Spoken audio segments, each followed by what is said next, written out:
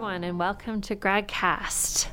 You're joining me, Susan Anthony, and my co-host here, Yimin Chen. Hello, hello. Hello, hello. And we are, just going to spout it out there, we are an official SOGS podcast and radio show. SOGS is the Society of Graduate Students here at Western University. And we're here to share a little bit about what Western University graduate students do.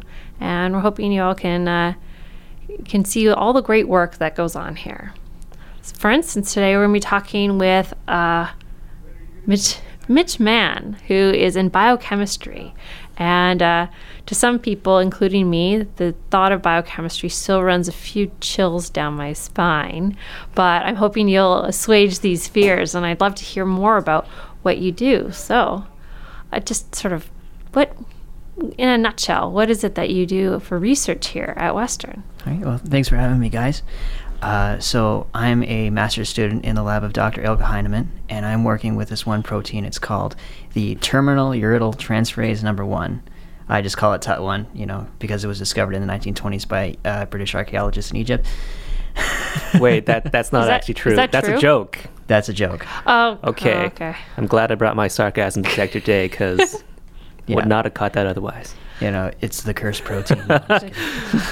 No, so my protein, what it does is it deals with a molecule called RNA, which is present within all life forms on the planet. So if you don't know what RNA directly is, we can start from the basics. So everybody knows what the shape of DNA looks like, yes? The double helix? The double helix. So it kind of looks like a spiral ladder. Well, now each of those ladder steps, that's what's called a base. And those bases contain all the different genetic information that encodes us as organisms. Now, when we want to go from having all that genetic information to actually making an organism that functions, eats, sleeps, poops, whatever, we need to translate that into proteins, and not just something that you take to go to the gym and get jacked. These are the functional units within the cell that are performing a variety of different functions in order to allow the cell to do all of its different processes and allow the organism to survive. But in order to go from the DNA to the proteins, we need an intermediate step, and that's called RNA. Now, the RNA contains all the exact same genetic information that the DNA has, but it's just in a slightly different format. Instead of being a double helix, two pieces put together, it's just a single strand. And that single strand is then, through various other proteins, is turned into different proteins for function within the cell. Right. So, if we were to sort of conceptualize this if we think of proteins as sort of the final product of this process, would it be accurate to think of DNA as sort of the instructions on how to produce the protein, and RNA as kind of like the workers that read the instructions and help assemble this final product? Yeah, in a big way, for sure. That, and with the other proteins that work with the RNA, it'll put it all together and make the new proteins that were originally encoded in the DNA. All right, cool. So what my protein does, TUT1, what it does is it actually interacts with a series of RNAs that allow it to basically allow the RNA to survive, so it stops the RNA from being degraded. It's called post-transcriptional modification, for anybody who really wants to know. But it's really important because if it doesn't interact with the RNAs in a certain way, they're going to degrade, and the coded messages that they contain are not actually going to be translated into proteins, and thus the cell's not going to be able to function properly. So it goes from DNA, RNA to protein, and then the protein goes back to the RNA to help it. Exactly. It's not just a simple 1, 2, 3 step flowchart thing. It is. It goes full circle. Okay. So again, if we think of the RNA as the workers in your little sort of cellular factory here, TUT-A is the thing that keeps your workers happy and healthy, like coffee and donuts.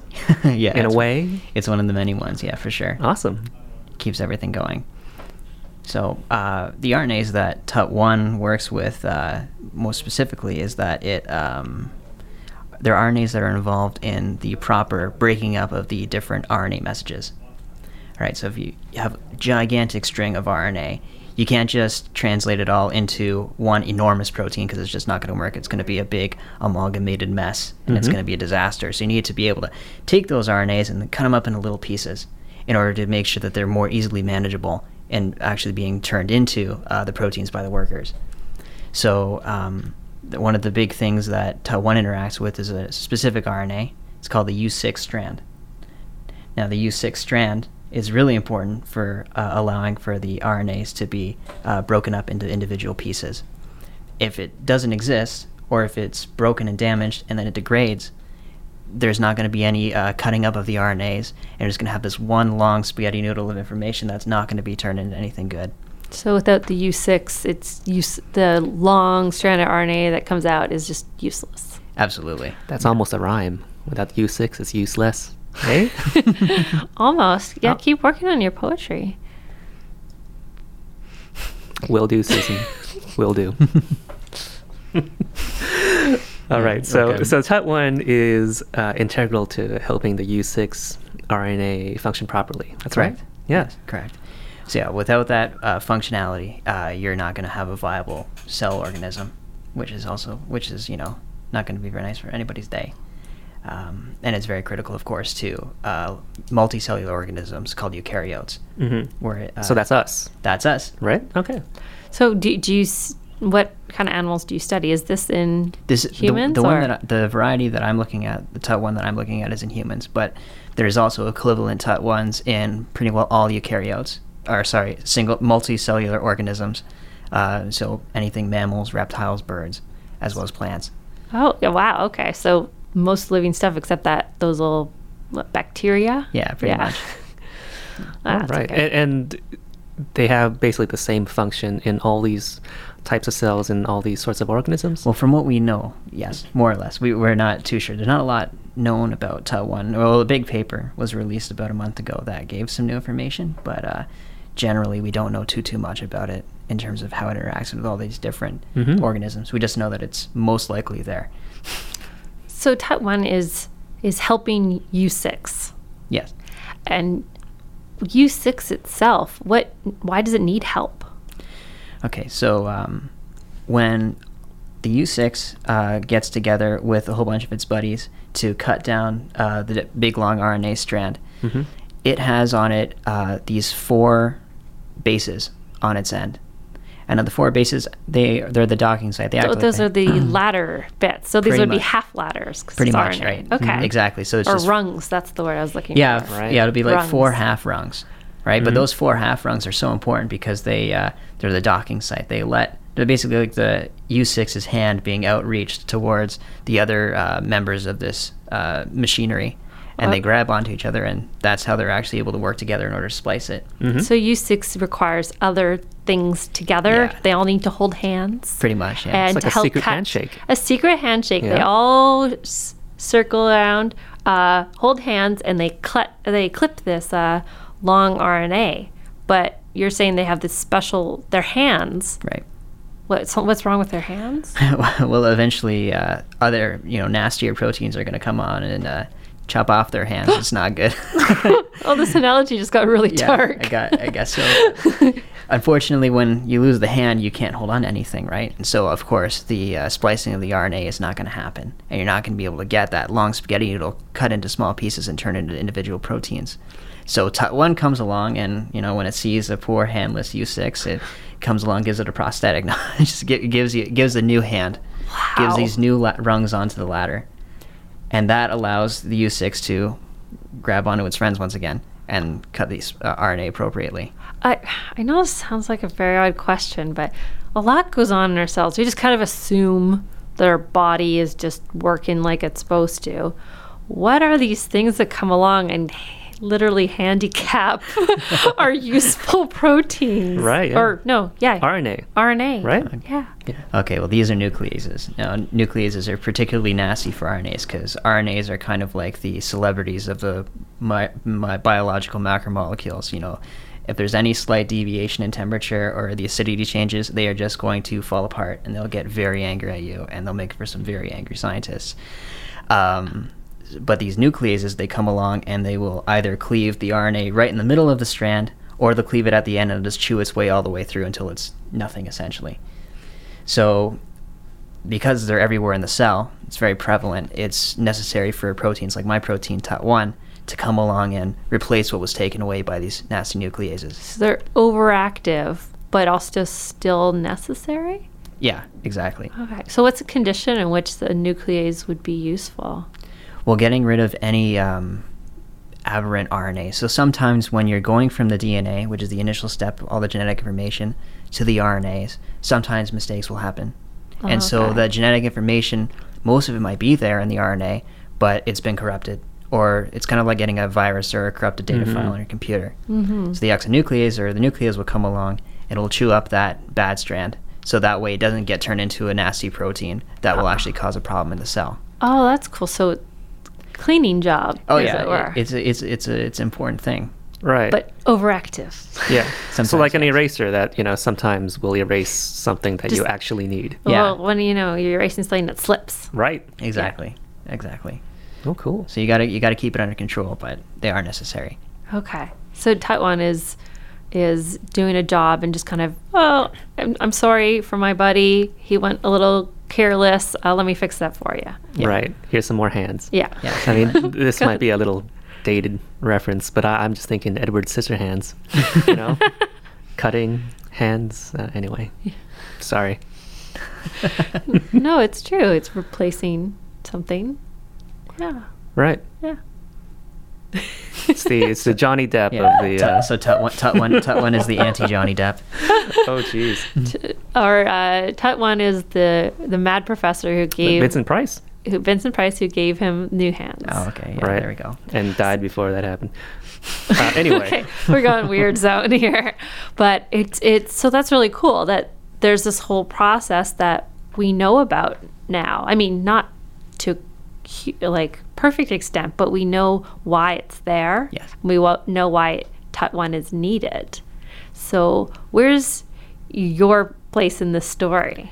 Okay, so what I'm trying to do is I'm trying to, first of all, just get TUT1 on its own. So basically what I do is I've taken the DNA sequence of TUT1, so the decoded information that I need to make the protein itself, and I put that into a bacteria called E. coli. It's not... Okay. What we hear about E. coli is, Yeah. why do you have that? It's not inherently as dangerous as everybody thinks, fortunately, or else it's going to be a lot more troublesome to use. But you put it into the E. coli, and the E. coli act as factories. So they'll grow and grow and grow and grow until you have, millions and millions and millions of cells more. And they'll all be producing this TUT1. And then, so what you want to do is you want to take the cells, just put them in a centrifuge to spin them really fast and get a pellet of them. And it's just basically like a paste made of cells. It's pretty gross. It has the consistency of like really thick Greek yogurt or something like that. But you... It's okay, I don't eat yogurt, so it doesn't bother me. But Yimon's giving a pretty nasty face right now. It's green, so don't worry. Green yogurt. It doesn't look like yogurt. Thick and green It yogurt. just feels like yogurt. But how does it taste? Delicious. No. There was that one real desperate weekend in the lab where I got Well, they say you're not a true scientist until you've eaten your study organism. Well, when you're working with yeast, it's great. No. Yeah. No, but so you take this big pellet of cells, it's like a wad, and you need to crush it so you can get the contents of the cells out. So you put it into what's called a French press, and it's not like what you're What? using to make. Not It's for not like coffee. what you're using to make coffee. Okay. But it's similar principle. So Okay. it's basically like this big long cylindrical tube that's hollow in the middle. You put it in that hollow section, and then the piston goes in, and the pressure just squashes them, and so you get all the little liquid and all the little cell bits that come out afterwards. Then you take the liquid and you put it in through this column that purifies out the nasty proteins that you don't want that are just found within the E. coli already. And then you're left with, hopefully, your TUT1, which you put in originally, because it's a special protein that has different things that make it sticky to the column itself. Oh, very cool. purify it out. That's what I was wondering. It's like, well, how do you go in with tiny little scissors and little tweezers and pick out the... Chop off their hands. Yeah, chop off the nails. Get Johnny So Depp in essentially, there. you're putting the instructions to make TUT1 into the E. coli, and they reproduce and produce a whole bunch of these TUT1 molecules, and then you just squish them out and filter out the TUT1 so you can study it. Exactly. So you Okay. have just pure TUT1. Well, yeah, hopefully. Yeah. It's not as simple as that, unfortunately. It sounds so simple, though. Oh, I wish. Because TUT1's a human protein, so it's far more complicated than anything that bacteria like E. coli could ever do on its own. So because of that, when you try to make the protein within E. coli, it's got some difficulties. usually some of those nasty nucleases come along and they cut my TUT1 in half. Or sorry, not nucleases, proteases, which is not fun. These are just nucleases that kill proteins instead. Oh, that makes sense. Yeah. I'm guessing things with A's at the end is a killer. Yeah, Got it. pretty much. But so the proteases come along, they cut up my TUT1, and then I look at it afterwards and I see that it's in pieces, and it's kind of sad. But once I'm able to get it more stable, and I've been making some good progress in that, I will be testing TUT1 to see whether it likes to add one type of rung to the ladder of to U6 or a different type of rung, and those rungs are just called bases. Okay. So there's 4 of them that get added into RNA. There's A, U, G, and C. TUT1 likes to work with A's and it likes to work with U's, but we don't know which one it likes to work with more. Okay. So we're going to be testing it to see which one it prefers. Now, are these letters, I mean, they sound very similar to the DNA letters. Yes. But it has a U. So basically the only difference is that in DNA, we have a T instead of a U. And the U is very similar looking to the T, U is in the RNA, minus some very small differences. But by and large, they are quite similar. So you say that TUT1 likes to use A's and U's. Yes. How are they different? Well, they're totally different structures. So if you look at one of them, it'll have a single ring, essentially, of carbon molecules. And the other will have 2 rings of carbon molecules stuck together. So it's double. Yeah. Double. Okay. Right. But why is it important to know which one it works with better? Curiosity is one. Okay, and then it's also because TUT1 is it's kind of unique in the sense that it has sort of 2 engines of putting up, like 2 motors basically, that allow it to put these A's and U's onto different RNA strands. So we want to see how these interact with each other, why it has 2 in the first place, why it doesn't simply have 1 and then use that 1 engine for both A's and U's. What's the mechanism there? Why is it favoring one over the other, if it is favoring any at all? Which I'd imagine it must. It must like one more than the other, but just trying to figure that out and see how that plays in the grand scheme of things in terms of interaction with the U6 and with other RNAs, and how that affects the cell. So in terms of these, of the grander scheme of things, are there any sort of problems, disorders, or difficulties related to sort of the things TUT1 is trying to help prevent? Like, if you didn't have it, what would happen to you?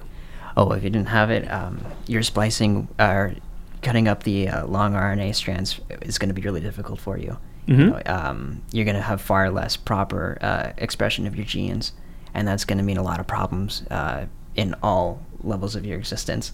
Your physiology is going to be totally messed up. That doesn't sound very good at all. No. And at the very least, you'll get cancer, unfortunately, because TUT1, it works with the U6, but it also works with other RNAs that will go on to make these proteins that fight cancer. So it basically protects these RNAs, make sure they don't fall apart, so they can become these cancer-fighting proteins. If you don't have that, so that's good for you. Very big news to me. So that you have something in your body that does fight off cancer, like you produce it yourself.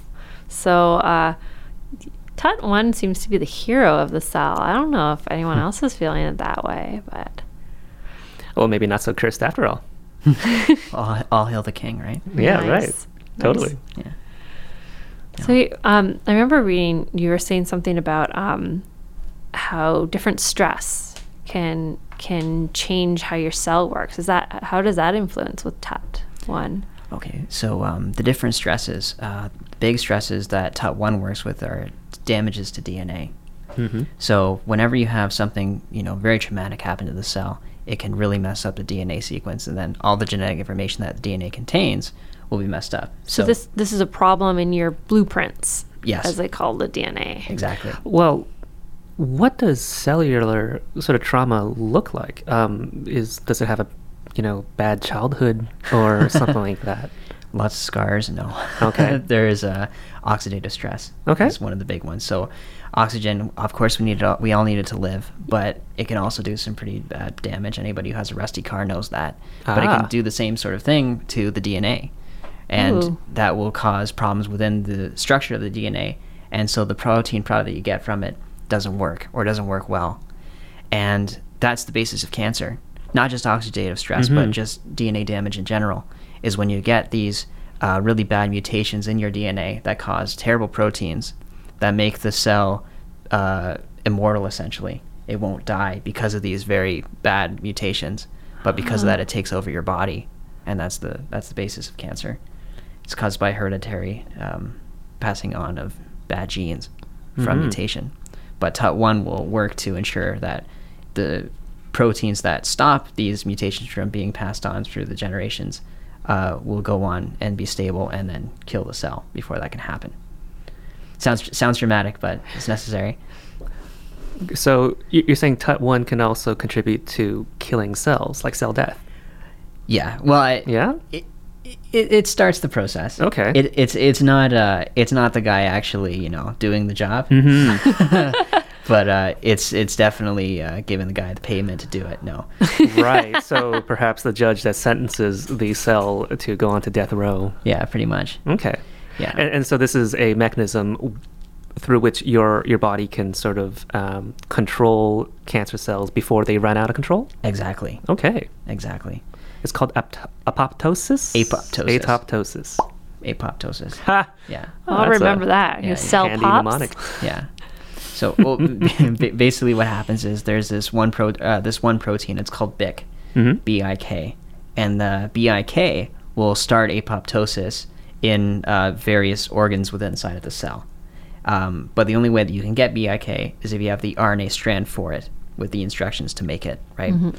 Now, that RNA strand is very vulnerable to those nucleases, and if BIK strand is destroyed, you don't have any BIK protein, and your cell is not going to be able to, commit cell suicide to prevent these cancerous genes from proliferating, right?